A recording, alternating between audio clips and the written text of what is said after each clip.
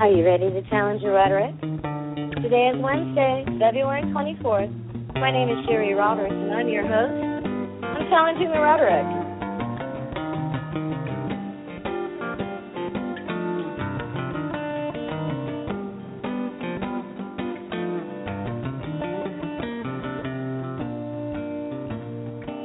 Welcome to the show.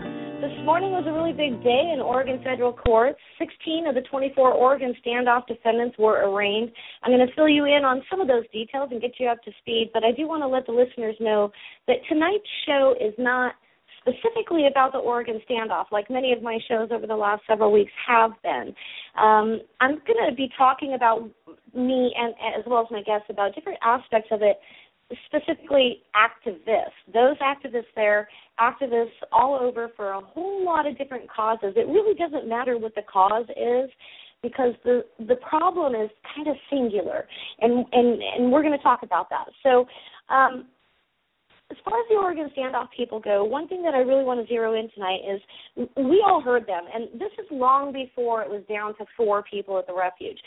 Many of the people that went in the live streams, whether it was Pete Santilli's live streams or their own statements in text online and stuff, they were speaking about the certainty that violence was going to be wrought against them. It wasn't like an if. It wasn't like, let's play scenarios out. They were just absolutely certain that they were going to get slaughtered. I've kind of been in those shoes before, and those that know me for a long time and have followed me for a long time, they know that. But I have a slew of new listeners, and I just want to give a shout-out to a lot of the people that have started following me, particularly on Twitter and Zello over the Oregon standoff, because you're going to learn a little bit more about me like we've been talking on Twitter. But here's the deal. Their rhetoric, once we got down to the Final Four, wasn't just that certitude. Now it was this hysterical thing. And, yes, there were some funny moments there, unfortunately, in David Fry's live streams. But the hysterical that I'm talking about is, truly someone's being hysterical, okay? Something's wrong here. Paranoia runs really deep in today's activist world. I know this firsthand. I myself have lived it. I've experienced it. I'm not sorry for it because it's allowing me to have these sort of conversations, which I do think, to some, can make a difference. Tonight's documentary filmmaker, Dylan Avery, and our other guest, Alex Salazar, who's a former LAPD narco cop from LA's notorious Rampart Division, they're going to be joining me, and we're going to talk about this because in their own rights, they're activists too. And so we're going to talk about whether those fears that all activists have, if they're based on any sort of reality or if they're just some projection of everything that they have just kind of weighed their own mind with. I'm going to bet it's a little of both. It's whose fault really is that? We're going to talk about that too, and we're going to really, really kind of try to find a foundation of where do we go from here as a country of people that care? Because I think we all care. We might care about different things, but ultimately we all care.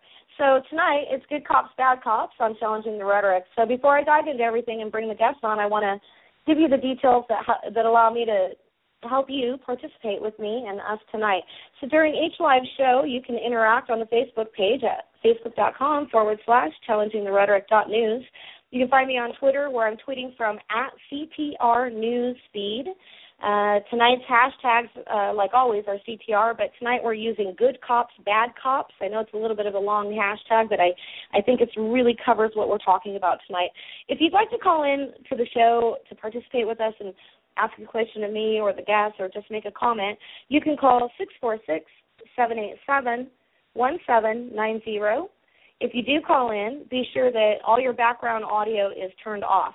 If you're calling in to express a differing opinion, I'm A-okay with that, whether it differs from mine or the guest or someone in the chat room or something I wrote or whatever. That's cool, but you need to be respectful. Otherwise, I'm going to drop your call. I pay for my airtime, and I don't pay for that.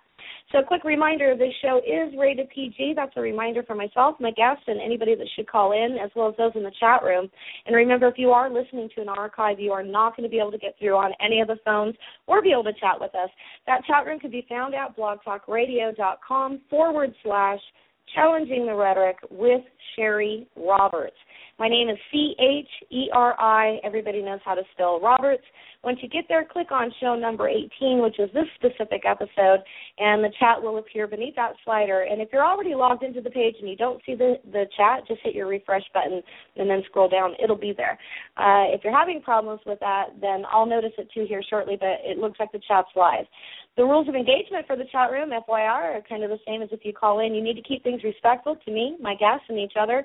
This is a dialogue. This is not a debate. So no personal attacks or any kind of trolling is going to be tolerated. I have no problem censoring you right out of here because that's not what I and my guests are here for. So let's just kind of get this party started. You know, real and imagined fears, the dark side of activism. Oh, my God, I've been there. I've done that. And it's simultaneously a lonely place. At the same time, you're surrounded by lots of people that are of like mind. So most who have known me, you know through my show and my writings that I've really been in the streets and an in-your-face activist for almost 2 decades. And I'm here to tell you that there's no amount of preparation for a peaceful event that is going to, in fact, guarantee any kind of peaceful event. That's just number one. And I wish somebody would have taught me that, or at the very least warned me. I didn't have that luxury that I'm giving to you right now. So all the new or younger people that are starting to go and speak out on causes, that's rule number one. It doesn't matter what you think you're going into. There's going to be not just a few. There's going to be a whole lot of people that have completely different agendas.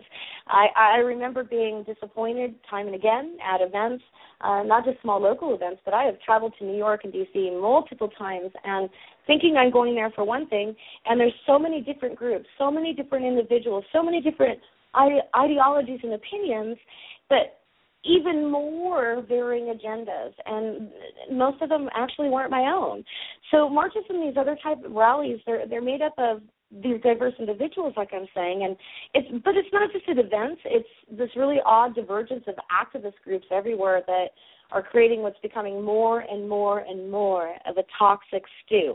Now, I can only speak on activism in the modern world within my lifetime, and I've been doing that for at least 20 years, or almost 20 years. Steady, and then a little while, a few years before that, and then stopped. I became complacent, like most Americans, and that's problematic too. But here's the deal: all these different types of people that were made up of this toxic stew I'm talking about, this thing that I've experienced, people come together and they unite for a cause. Okay, this cause, this righteous cause. But somewhere into it or after it, we realize that these people that we've attached ourselves and aligned ourselves to, they're really not such a compadre after all, and this really happens all the time. We talk about, those of us that fight different governmental and infringements and stuff, we always talk about systemic things, but this is really a systemic thing in every activist community that I've experienced, and there's just been so many, because there's so many different reasons that people are pissed off and present for whatever, whether it's at an event or on a forum or on social media. It really doesn't matter. The information that's filtered into these movements, it can easily and rapidly and most often becomes really polluted by the activists themselves. And the activists, one of their biggest fears within their movements are infiltrators, agent provocateurs, whether there's someone paid or someone not, or someone just seriously and severely countering something. But I can tell you from my own first-hand experience of doing this so long, we are our own worst enemy most of the time. But when I'm talking about all that pollution going in with the information that's filtered into the movements, when you add the isolation that comes from all this confirmation bias that technology has allowed us. Okay, you hear me talk about narrowing our worlds all the time and having that little pinpoint through the microscope view of everything that we have just put in our world and then shoved everything else away. And that becomes really quite extreme. And it seriously can cause, and I know you know people out there like this. I used to be so off the deep end, but everybody knows somebody like this where you don't quite understand where they're coming from on something, because they're normally rational and level-minded, and this just sounds so crazy, whatever it may be. But this kind of extreme confirmation bias, narrowing of our view in our worlds, it can make even a steady-minded individual falter. So on that note, it's time to bring on my first guest, documentary filmmaker Dylan Avery. We're going to talk about Dylan's film in a moment, because that is one of the main reasons I brought him on. I am so proud of this piece of work, and I think that it has some really great power in it. But first, I really want to talk about some psychological problems that are within law enforcement across the country, and as well as the psychological problems with activists across the country. The film is going to touch quite a bit on the law enforcement psychological aspect. So first, Dylan and I, we're going to talk about the activism psychological aspect of how, everything works, because activists across this country, there's problems just as much as there is with law enforcement, and that's really a lethal mix. Dylan, welcome back to the show. Hey, Cheri, thanks for having me back. Hey, I really appreciate it. I'm so excited about the documentary and the trailer going live last night on RT, and I want to talk about that, but I think because you have been an activist in your own right, and in many ways even bigger and brighter than I have, and experienced all the good, bad, and ugly, but I think that you have done it so long that you also have a different perspective than maybe we had when we were so deep in it in the early days. We spoke before, Glenn, about Michael Rupert after his suicide. If you're not familiar with Michael Rupert, please look up Michael Rupert and the film Collapse. And most people are actually very familiar with that film. But there was a paranoia that kind of comes or seeps. Maybe it doesn't come with it, but it seeps into it. And you know what I'm talking about, Dylan? Can you explain that from kind of your perspective? The Rupert incident and just kind of what led to it? Well, no, about this weird rightful paranoia. Don't get me wrong. And we're going to get into all the real reasons to be scared or afraid of things and people. But that other thing about how everything that led up to that, essentially. Right.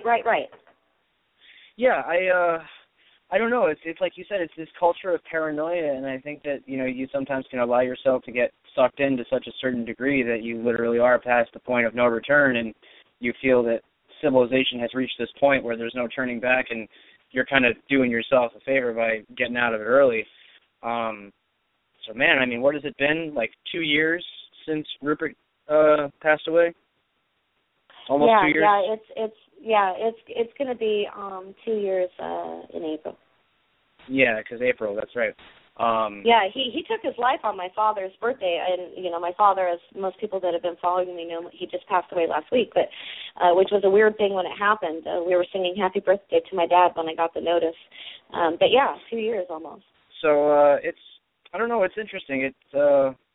It's I suppose if nothing else, kind of a cautionary tale in that is pretty much the end result of allowing yourself to go that far down that certain path. And I think that no matter the cause and no matter how deeply you get invested in it, eventually you do need to take a step back for your own sanity.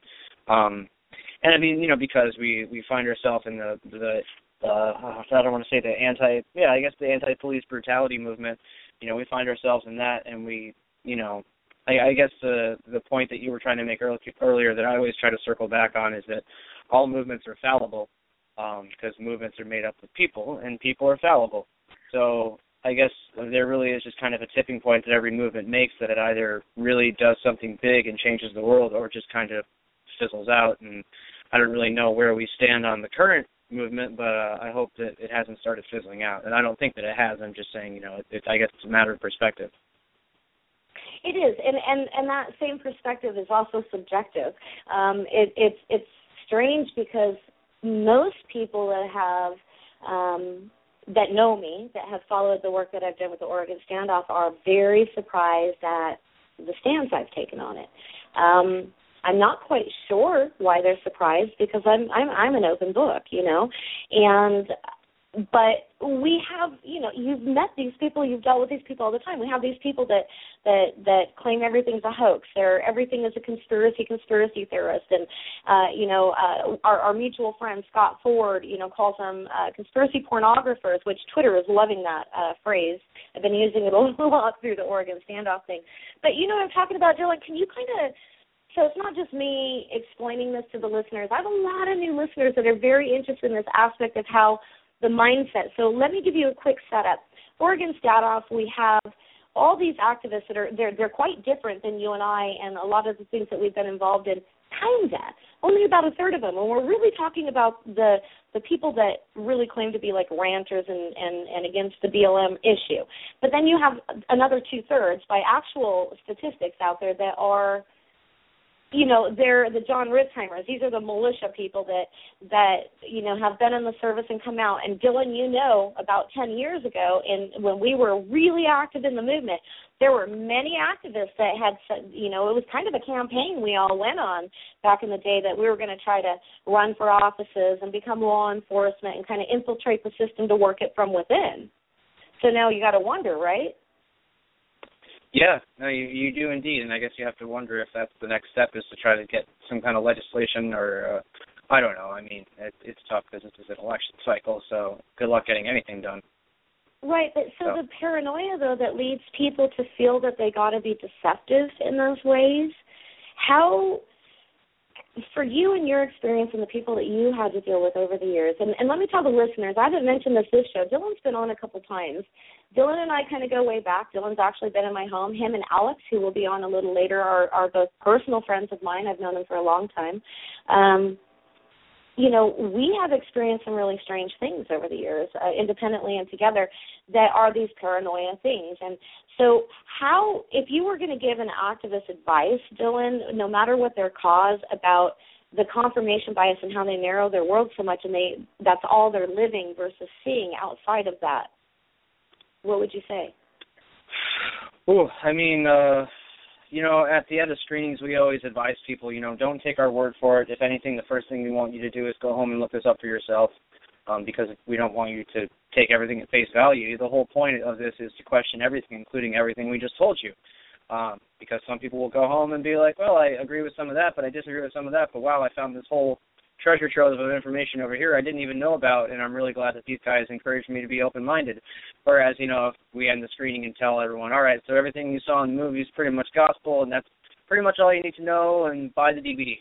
But no, it was, listen, this is just one part of a very large puzzle, and we just encourage everybody to go home and do their own research. So I think that is probably the most important thing going into it. It really depends on the subject matter of the movement and what it's tackling. Because obviously the 9/11 movement and the movement for police accountability are both similar and different in many regards. So it's tricky. I mean, I guess there's the same level of possible extremism that can come with both of them, where it's easy to every officer involved shooting is bad, and I don't know.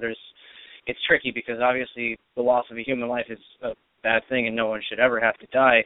I don't know. It's tricky because there's some people that, like, when there's immediately an officer involved shooting, there's people that just take to Facebook and that's the police and they killed another person without really even knowing anything about the incident.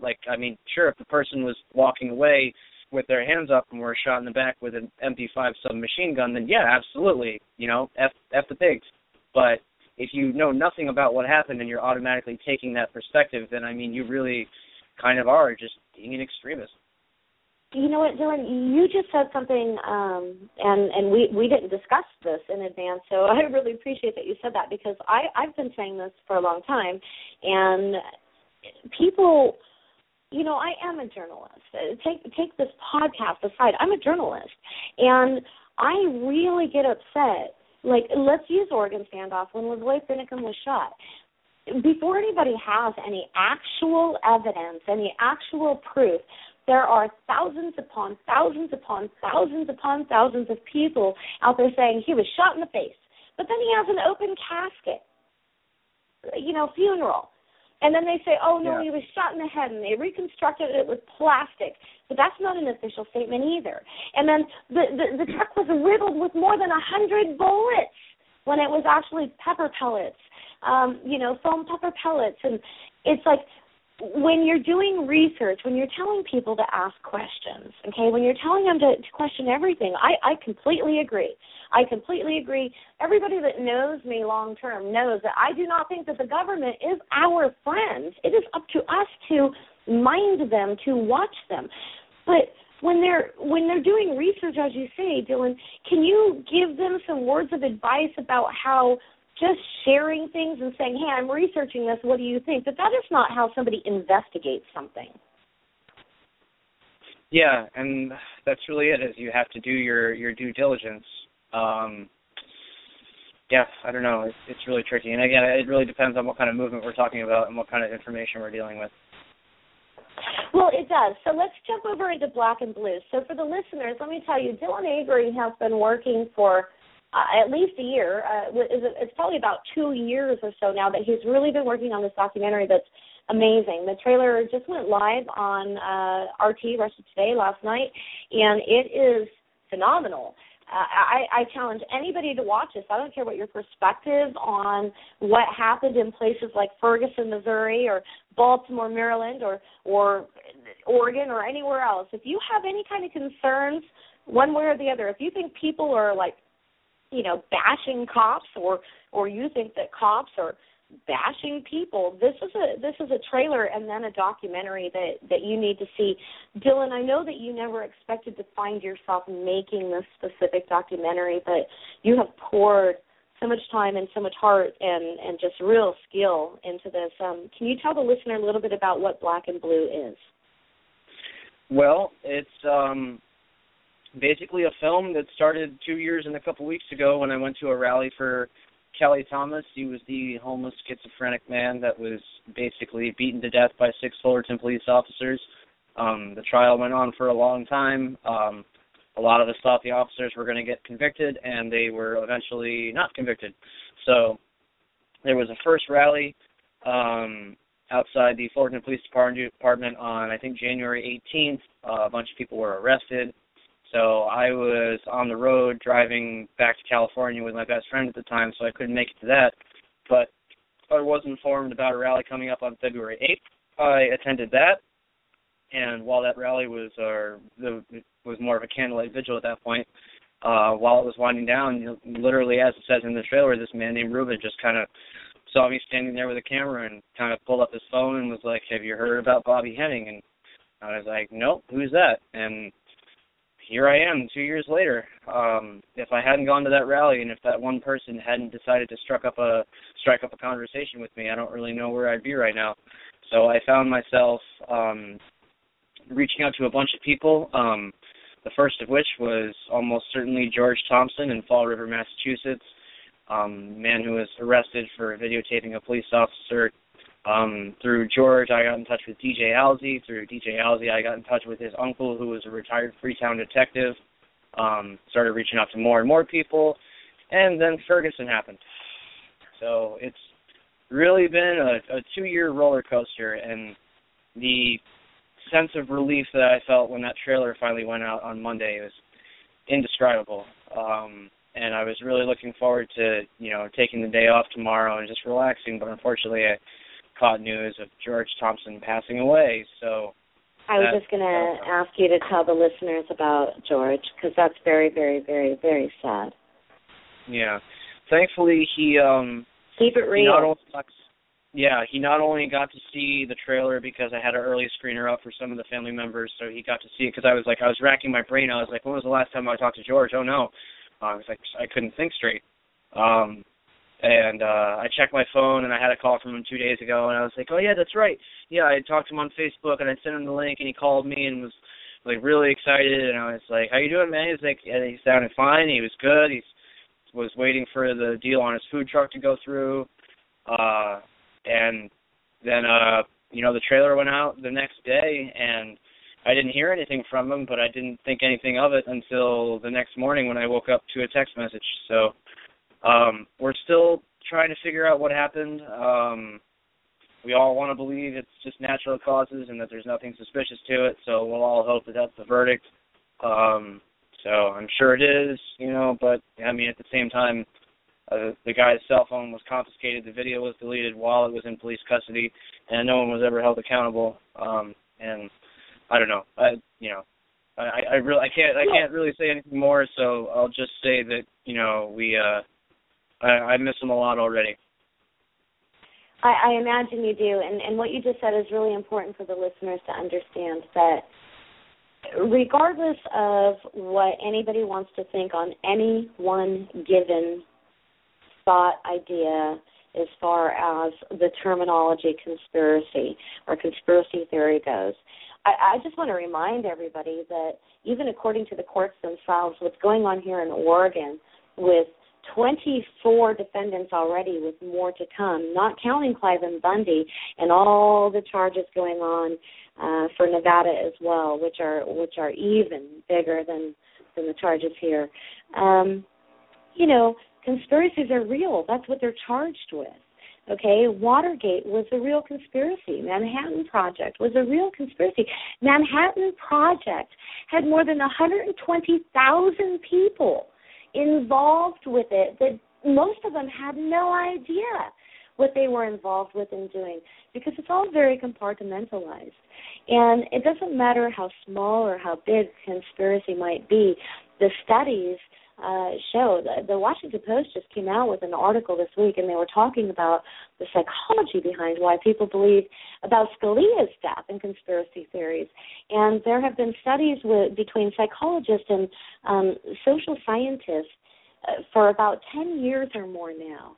And they have found in these studies that it's kind of a spectrum of how people think about conspiracies. But overall, almost everybody believes in at least one conspiracy. So whatever your conspiracy is, it doesn't matter, I don't need to know, but whatever your conspiracy is, if you want people to listen to you or care about you, then you need to give them that same consideration, no matter how wild you might think that their potential conspiracy is as well. I mean, would you agree, Dylan?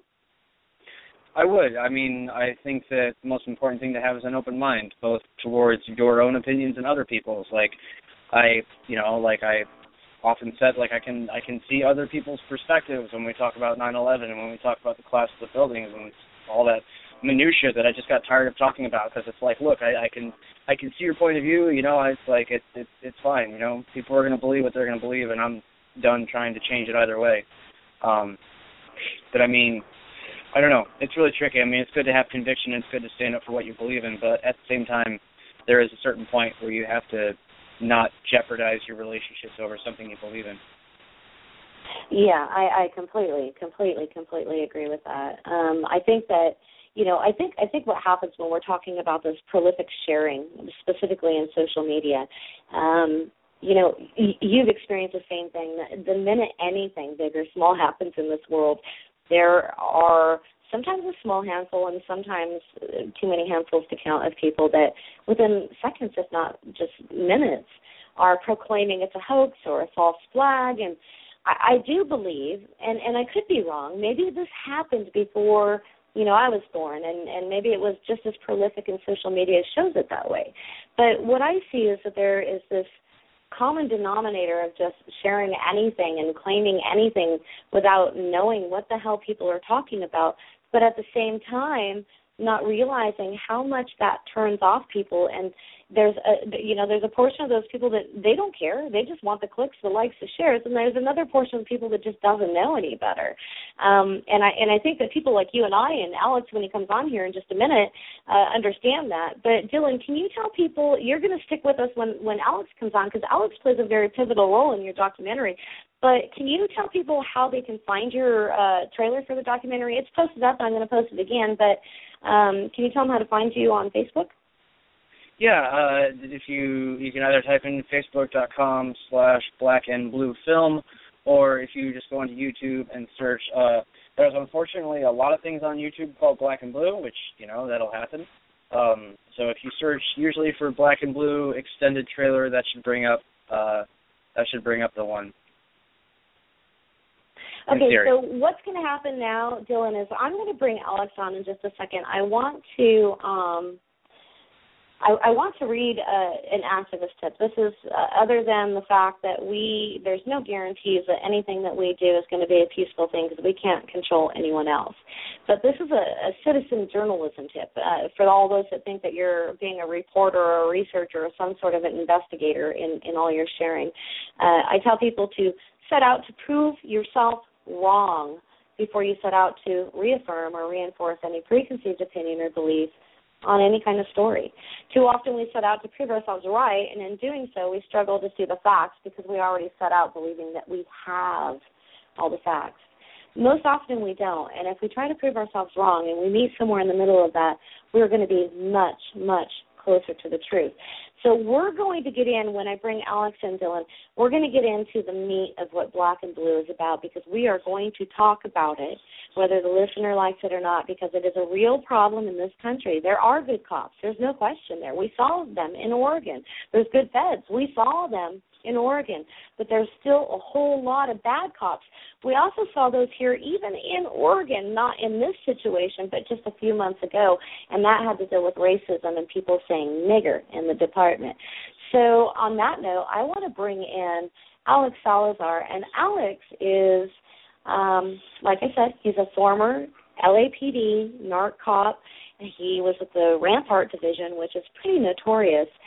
This guy, he now has his own PI, company, and he's working on cases all over the place, and he's pretty phenomenal. I adore him to death, and I'm really, really happy to have him back on. Alex, thank you for coming back. Hi, Cheri. Hi, Dylan. How you guys doing? Hey, buddy. Hey, man. So glad to have you. Alex, you're a real pivotal part of Dylan's new film, Black and Blue. And so what I want to do is I'm gonna go to you first, and what I want you to tell the listener specifically, we'll get into the meat of the film, but I want you to tell the listener specifically kind of how you felt in doing the film. Well, it was just really a roller coaster ride from the beginning because when I was approached from Dylan, it was right around the time that the Ferguson uprisings were beginning with the death of Michael Brown.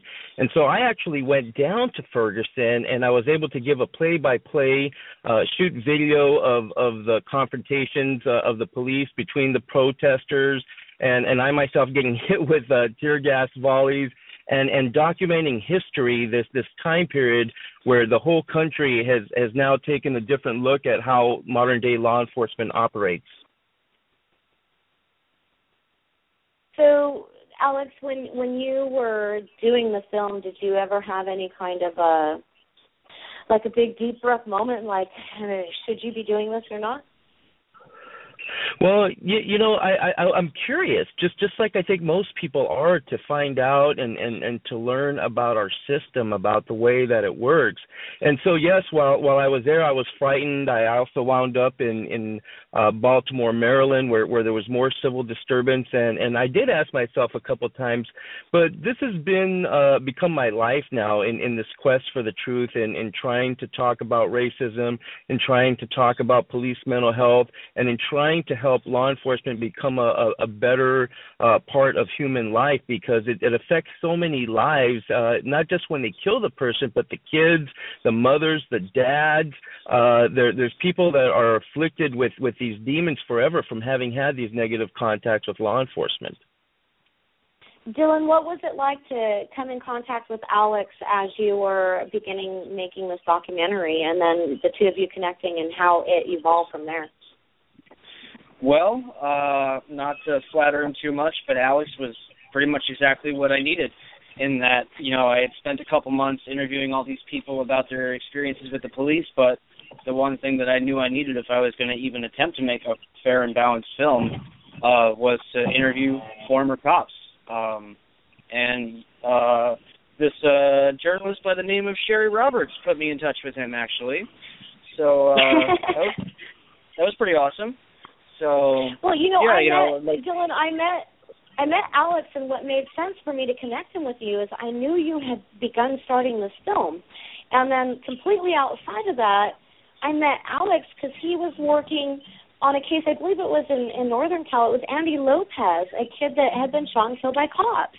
And it seemed like the two of you kind of needed to at least meet. So I'm glad that I made that connection because, again, I'm really floored with the trailer. I cannot wait to see this documentary. But, Dylan, can you tell the listener about, like, truly, let's talk about the violence, okay? Let's talk about, I'm going to give the setup to the listeners who've been following specifically because of the Oregon standoff and my friendship with talk show host Pete Santilli. Okay, so when Ferguson was happening, Pete Santilli desperately wanted to go to Ferguson. He didn't make it there. He did make it to Baltimore, though. But he had actually wanted me to go there, and I wanted to go there. I just was not, in a good position in life to be able to make that happen, but also I wasn't quite sure I wanted to go there with Pete Santilli because he was quite different than I was in how I present things and do things. But with what happened in Ferguson, Santilli, okay, so let's talk about shock jocks and disinfo and misinfo and just info for the entertainment and click purposes of it. Pete Santilli sent me a ton of what he called secret documents about what he believes was getting ready to go down in Ferguson. And these were documents talking about actual fire weapons, okay, which is against the Geneva Convention, okay, but these were military documents. They were very legit, but they weren't secret. You can go to the military's own sites and find them. And I'm like, Pete, I'm not going to pump a story about this because this has been there for quite a while, right or wrong. All these documents don't mean this is what's happening now. But there were, in fact, Advon trucks out there, the satellite trucks. There were, in fact, the Stingrays out there. There were, in fact, DHS out there. There were, in fact, militarized Darth Vader-looking police out there. At the same token, Dylan, and you made a phenomenal movie about something extremely important that we are not going to neglect because it is absolute fact. But at the same time, there's also activists that are just as they go into these things with this aggression and attitude, too. And so we need to figure out how to make this better. But there was real violence there, and it didn't have to be somebody that was provoking it. Dylan, can you speak on that? I mean, wow, where to begin? Again, I myself, I didn't actually get to go to the Ferguson or Baltimore personally. But thankfully, I had a couple people, as well as Alex Salazar, who is obviously my main source on the ground in both of those cities. So I really got to experience a lot of that secondhand through the footage that I got my hands on, through the stories that Alex told me, and others as well, of course. So I don't know. I mean, in terms of the violent culture endemic to law enforcement, I don't know. That might be something that Alex is more equipped to comment on.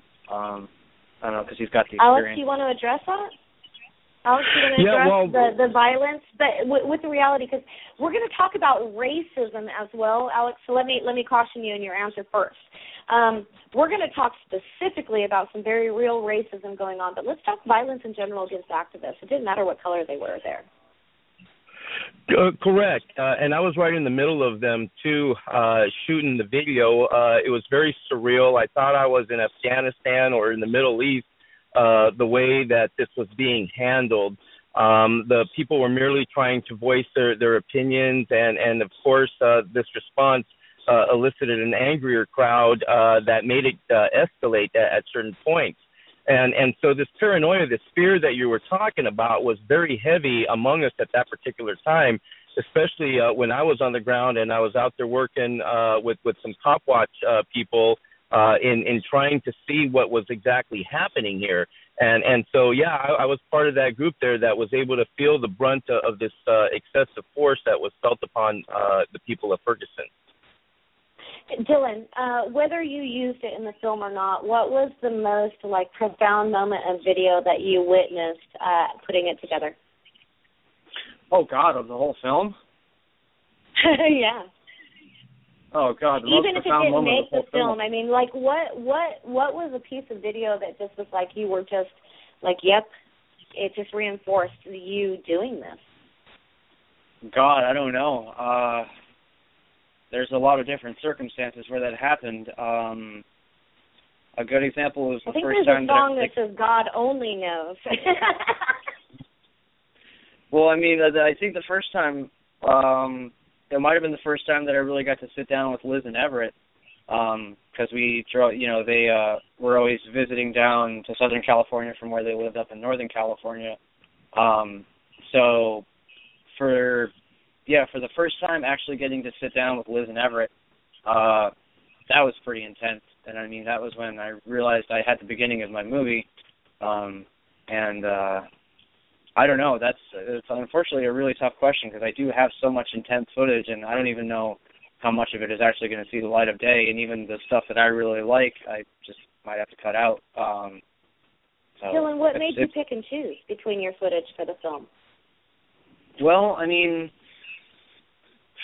it's tough to say because there's obviously aside from film quality, what was it about the film that made you feel that this is riveting or profound or meaningful, whatever, to be a part of this?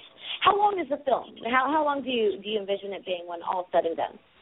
Well, I mean, for a long time while I was editing it, I was trying to keep it under 2 hours, but the more I look at it, and especially now with this recent development with George, I don't know, because I'm actually in the process of kind of re-editing the entire film, because to cut the trailer, because I recently kind of upgraded my whole editing system. Maybe this is boring nerd stuff for people, but basically upgraded from Final Cut 7 to Final Cut X, threw a bunch more RAM in my system and everything, so ported over a lot of my old projects to Final Cut X, and I used those to make the trailer and kind of reorient myself with Final Cut X. So now that I've done that, I can kind of dive back in, and there's really a lot of tools in there that make it easy for me to. It's not like I have to go back in and resync up a lot of footage because thankfully Final Cut X can do that for me.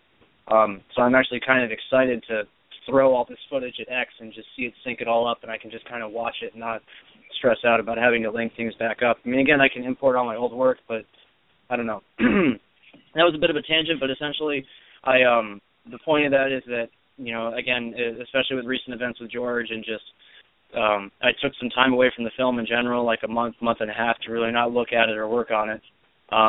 So now that I have somewhat of a fresh perspective, it is nice to kind of dive back in. So again, I was hoping to keep it under 2 hours. I'm still hoping to keep it as close to that as possible, but, I mean, we're talking 2 years of a countrywide revolution, so I don't want to sell myself short in order to fit some kind of arbitrary runtime. So I guess it really just depends on how good the film is and how fluid of a pace and what kind of tone I can maintain throughout the entire thing. But thankfully, I got some interesting feedback from Everett earlier. He said that he showed it to, I guess, a friend of his that kind of knew what happened to him and Liz, but not really. So their response to the trailer was not only, wow, that looks really amazing, but the other response was, and yet I still don't really know if I know entirely what it's about, which is strange because people are pretty much talking about the cops more or less the whole time. But right. Still, for someone to watch that whole trailer and still be like, I still don't know what it's about, like, wow, okay, well, that's technically good because, again, the chief complaint about most trailers is that they give away too much. So I guess, if anything, I gave away just enough. Well, you know what? Yeah, and I think so. And when I saw the trailer, the official trailer, the day before yesterday, when you sent it to me, I told you it was so dramatically different than the teaser trailer you put out earlier last year, and I felt it was much more profound. Before I jump over to Alex real quick, Dylan, is there anything that you feel that you're still missing, that you still need to complete this? No, Whether God, it's no. more funding or more footage or more anything. No, I just need to finish the thing now. The shoot actually that the trailer opens with the storage shed with Liz and Everett, I just shot that a couple weeks ago. And I got back from that and I was like, that's a wrap, that's it, that's done. No more shooting. But then with what happened yesterday with George, I ended up having to call Alzy and had to pay him for the shift for bingo that he was going to do, so he had to call in on bingo and drive an hour up from Cape Cod to Fall River to cover city council because a bunch of people came out and talked about George. So I thought I was done and I thought I was taking a day off yesterday, but prime example of just how I can only dictate so much about this project. So it seems very fluid. It seems very fluid still. Even we still have a lot of different unrest, a lot of governmental angst going on around the country that I personally think is very valid. The conspiracy theories aside, the government has done a whole lot of things. Alex, can you talk from your perspective as an ex-LAPD cop? Regardless of the division, can you tell the listeners about the systemic problems that you experienced? Tell them the years that you were in the PD, and then tell them what you experienced there. So let's talk about not only the culture, okay, and we want to do this kind of quick, but the culture within the PD, but also how the psychological aspect, what you were coming home with, one of those endeavors with your contract between couples, and all of that. And why? Right. Well, it's certainly been a journey here for me to try to kind of come full circle and understand everything that I went through here as a police officer within the LAPD, Cheri, because I came on to do the right thing. I wanted to help people. That truly was my intentions here. But in the end, I became just as corrupt as the system itself for what it is. And so I started in 1989 after leaving the Air Force, the United States Air Force, where I did security police work. And the first place I went to was the Rampart Division, and that was straight out of the academy. And, of course, Rampart was immortalized in the movie Training Day back in 2001, Best Picture, and it was about this police station that I happened to work at. And I actually knew and worked with some of these characters, and it goes into really a labyrinth of things that were going on and happening within this highly respected police department that was run by Daryl Gates, which was responsible for the creation of Crash, for the SWAT teams of today, and basically, trying to portray the law enforcement of America at that time as red, white, and blue. But there was a sinister aspect to it, and in working with some of these people that I worked with, human beings just like us, a lot of them, they harbored white supremacist attitudes. And so me being Hispanic, I actually, had a father-in-law who was white, Caucasian. I ended up marrying his daughter. And he introduced me to this subculture where they referred to the black people as fun people. And the acronym FUN is fuck up nigger, which is what they use to laugh and to show their disdain. And so for me, this was something that became a subculture. I became very privy to it. I also learned that there was a lot of mental illnesses. And for me, to come here and to talk about this today, I'm not here to cast stones or to attack anybody in particular, because, when you point the finger, three come back at you, right? That's what always happens here. And so Dylan has done a masterpiece of work here to describe various incidents across the country. I happened to be there. I became like a crackhead or something like that, just addicted to this, rush of having to be there to see for myself history. But wait, let's wait, Alex, pause, take a breath, dude. Let's make sure the audience knows that you are not actually in reality any kind of crackhead, okay? Because that's the problem. You know how Cheri goes, oh, I'm going to take that sound clip. I'm a crackhead. Yeah. No. Well, I had to learn what was happening, what was going on here, because I knew myself that what I had experienced in LAPD, and I wanted to see, was this really happening in other places? And sure enough, I saw that same mentality from having been a law enforcement officer, having belonged to the prestigious LAPD, and then seeing other police departments across the country who are handling business the same way as usual, which is the systemic problem.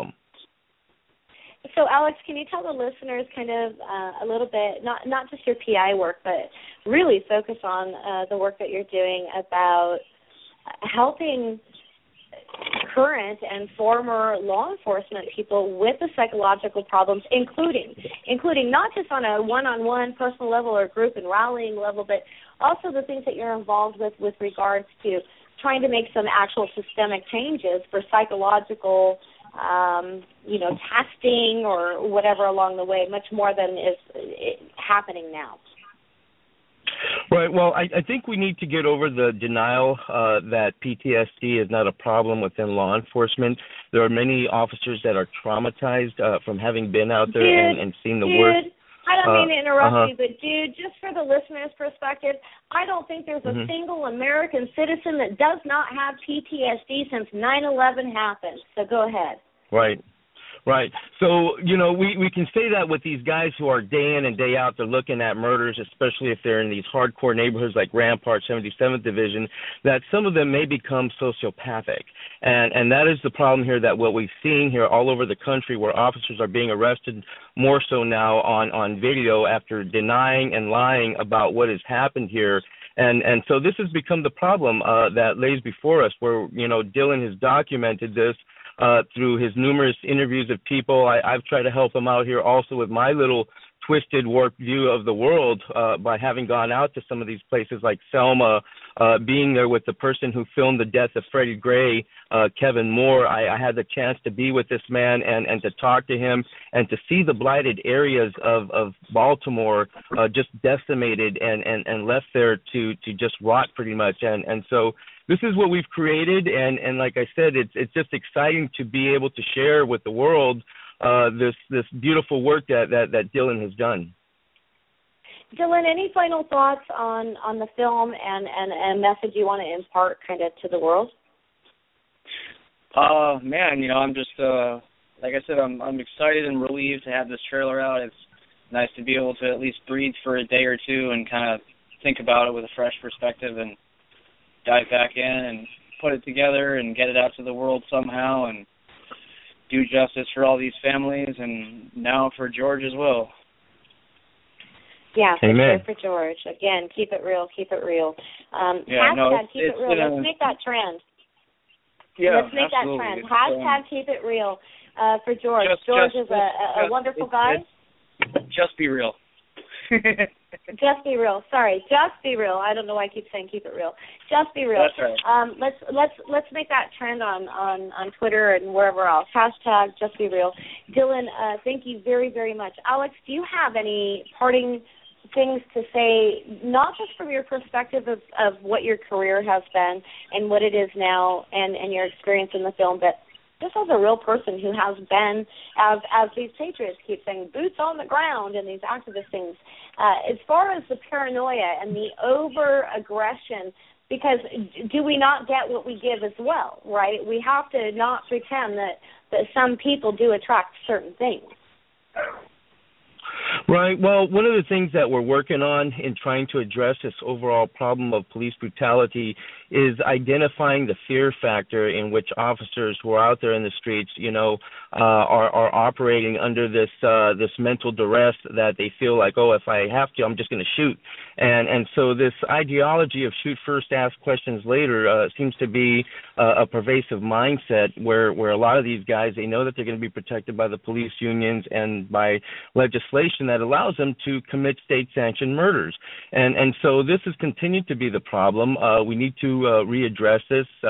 We don't need to be attacking. We need to talk calmly about the matter. I think Dylan's perspective brings that to the table so that the DOJ can see, hey, we come in peace. We don't want to see a full-blown riot. We don't want to see more Americans rising up with fear on their minds, paranoia as a part of their DNA now, because they're thinking that they're going to die. And so as we work through this, we want to have peace and be able to do things for people like George Thompson here, who, he couldn't have imagined that he would see the light here of what had happened, what he had gone through. And just his passing here, it means something to me because I feel blessed by this man. Even though I never got to meet him, he was something else to continue fighting for what he thought was right. So that's kind of my little 2 cents. And thank you again, Cheri, for all you have done in connecting the dots, bringing me and Dylan together and all these people. You played such a big role in this. And your show is one full of truth. I admire you. Keep on doing the great work, girl. Oh, thank you so much, Alex. Thank you so much, Dylan. I really appreciate you coming on the show with me tonight. You guys have been wonderful supporters of the show, and I hope to have you back on again really soon.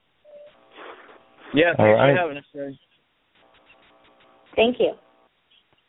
Okay, so here's the deal. We have talked about sharing, and I've written a couple things that basically boil down to when sharing is not actually caring.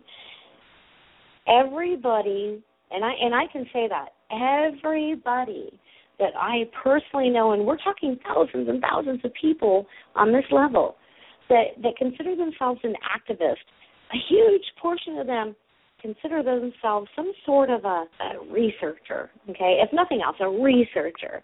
And as they find any given thing on the Internet, and again, it doesn't matter what the cause is, okay?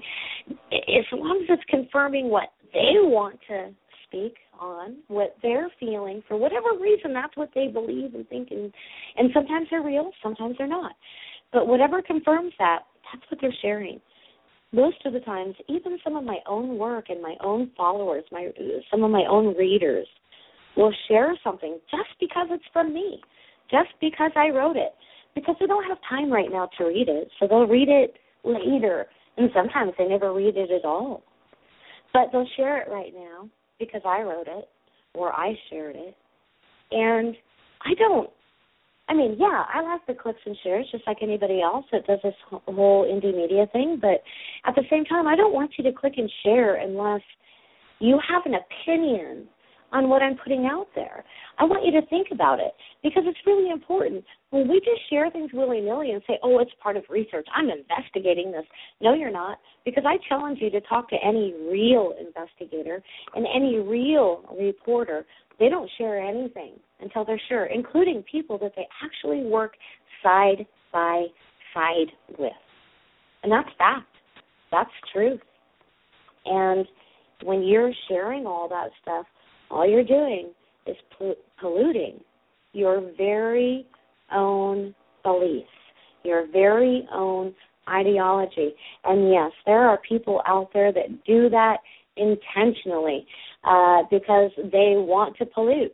And there are other people that still do that intentionally because they want to pollute because it's going to bring them attention for whatever reason. And if that's who you are, you need to take a step back from your keyboard and everything else for a minute because you are harming people's lives, people that trust you, people that follow you, people that believe in you and what you say because you say it so truly. You're hurting your country. You say you care about your country. There is not an activist movement that I have been a part of, and there's not an activist moment that I have been a part of, and it's been too many to count, people, but there's not any of that I've been a part of where the people involved, regardless of what I agreed with coming together and seeing their agenda was not mine, we all still cared about our world, okay? And we have to keep caring, whether we're talking about activism and how we go about it, whether we're talking about Constitution and how it's interpreted, because the Constitution, just like the Bible, is completely and 100% open to interpretation. People try to say that the Constitution is set, it's a supreme law, it's set in stone. No, it's not. That's why we have amendments. Amendments are there because the Constitution, regardless of what quote-unquote constitutional lawyers and constitutional sheriffs and people that so deeply, truly believe, and I can't stress that enough, they really believe that, and that's a psychological problem we have to address before condemning. But the people of the Oregon Standoff, they truly believe that what they did was legal and right. I don't like what they did, but they believed it. So how do we move forward from there as people that care? We really need to ask our own selves that before we even ask anybody else. I really don't have an agenda here other than to talk with you and maybe sometimes talk at you. I get that. But I want to talk about things that matter in a way that I hope matters, because I hope I'm talking about them from a different perspective. And I know because I've been involved with many of these movements. I am a conspiracy theorist. I am somebody who has been and sometimes still is paranoid about things but I am sane, and I care, and I'm a pretty regular and pretty cool person, and I think a lot of people already know that. So again, where we go from here? ChallengingTheRhetoric.news. Check out the website. Share, share, share. Thanks for listening. I'll be back next Wednesday.